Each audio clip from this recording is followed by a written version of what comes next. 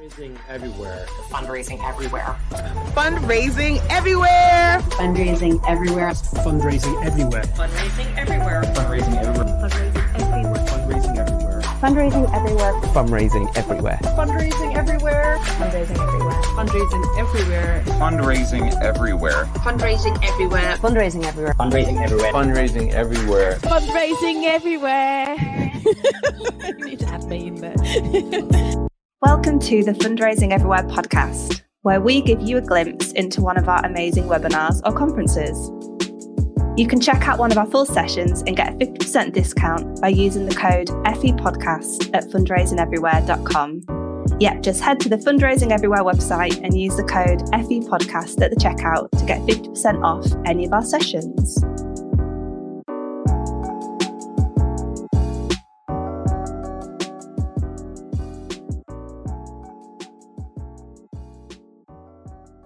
Hello there, welcome to the Fundraising Everywhere podcast again. This is Simon Scriver, one of the co-founders of Fundraising Everywhere, and on today's podcast, you just have me, but a very special podcast. I wanted to read a segment from a new fundraising book, or newish fundraising book, but from one of my favourite people, Stephen Shattuck.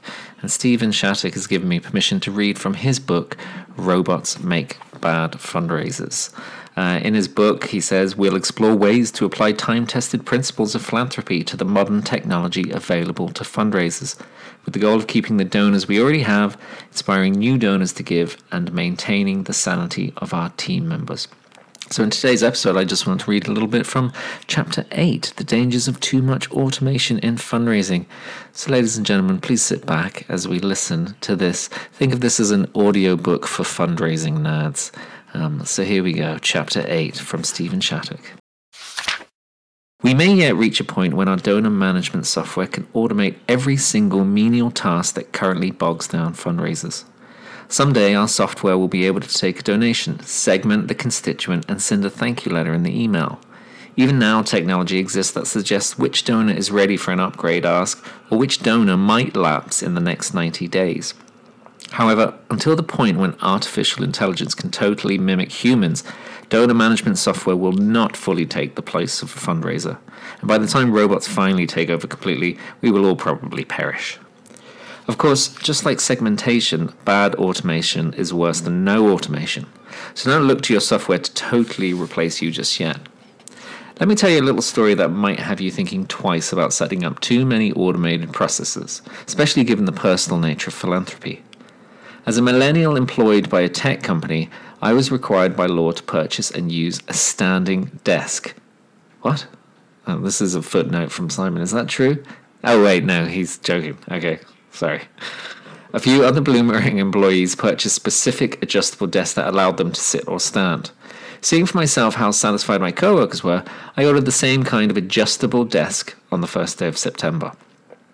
What happened between then and Halloween should be a cautionary tale for anyone interested in totally automating their customer or donor communications process. After making the purchase, I received an automatic email receipt that was rather perfunctory and bland, a topic we'll cover later in the book. Knowing that the adjustable desk would not arrive for a few weeks due to its high demand, I more or less forgot about the order.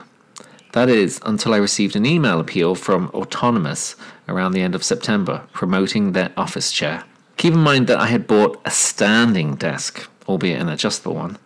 You could argue that the timing of this email appeal was a little odd, especially since I was already a customer and I had not yet received my desk. What made them then think that I had the confidence to invest in a second chair? What made them think that I had personally used one of their products? Those questions aside, it was the next email, received on the same day as the chair appeal, that made the situation truly interesting. Hello, Stephen. We want to thank you for your order. Unfortunately, there was a delay in production with the manufacturing of our desk that affects your estimated shipping time. The new shipping time frame for your order is October 20th to October 27th. We are working hard to get your order fulfilled and on its way to you so that you can begin working smarter. We apologize for the wait and appreciate your patience. Just hours after sending me an appeal, they let me know that the shipping on my desk had been delayed a few more weeks. The shipping delay by itself probably wouldn't have annoyed me at all, but the fact that I had just received an appeal from them got me curious about how they decide who and when to send promotional emails to. I was also struck by the desk company's sending email address, human@company.com. We'll talk more about these kind of email addresses later in the book. I decided to have a little fun with the desk company by replying. Can you guess what kind of reply I received? Do you think the following response came from a human? Please type your reply above this line. We're working on your request 35076. We will be in touch soon. To add additional comments, reply to this email. That struck me as pretty robotic and not at all human. Luckily, later that day, a real person did eventually respond. Hello, I'm very sorry about the delay in your order. Let me know if you have any questions, and I will be more than happy to help you in any way I can. Thank you. Caitlin H., Customer Experience Rep. After a slight stumble, the desk company did eventually come through with some pretty good customer service. I wasn't really mad to begin with, and I definitely felt better after getting the personal response. They even asked me to rate the support I had received. But the story isn't over, dear friends. Remember, it was a full month before I received the desk. Within this time span, I received more emails, 7 emails to be exact, 6 of which were appeals for that same chair. That's 6 appeals to a potentially still disgruntled first-time buyer who had not yet received their order. 6 appeals for a product that is somewhat useless without said order. Ironically, the appeals slowed down significantly after I received the desk, arguably the best time to start appealing to me. Just 1 email, an appeal, arrived in the subsequent 30 days. So what's the point of this standing desk rant? The desk company likely fell into a trap that many organizations do when it comes to technology. They got sold on a system that promised improved processes and lower cost thanks to automation.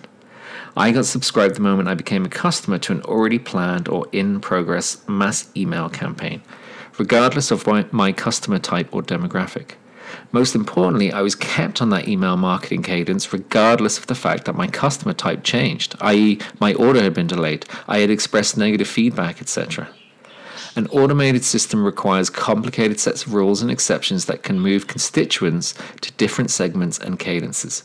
Robust systems like Marketo and HubSpot require hours of training to keep users out of trouble. In addition, automation cannot quite account for donor motivations. This is why things like an automated welcome series for new donors should be approached with extreme caution. Unless all of your donors have the exact same motivation for giving, or you collect diverse sets of information when a gift is made and your automation can segment accordingly, it's likely that you will be shooting blind with the context you send next.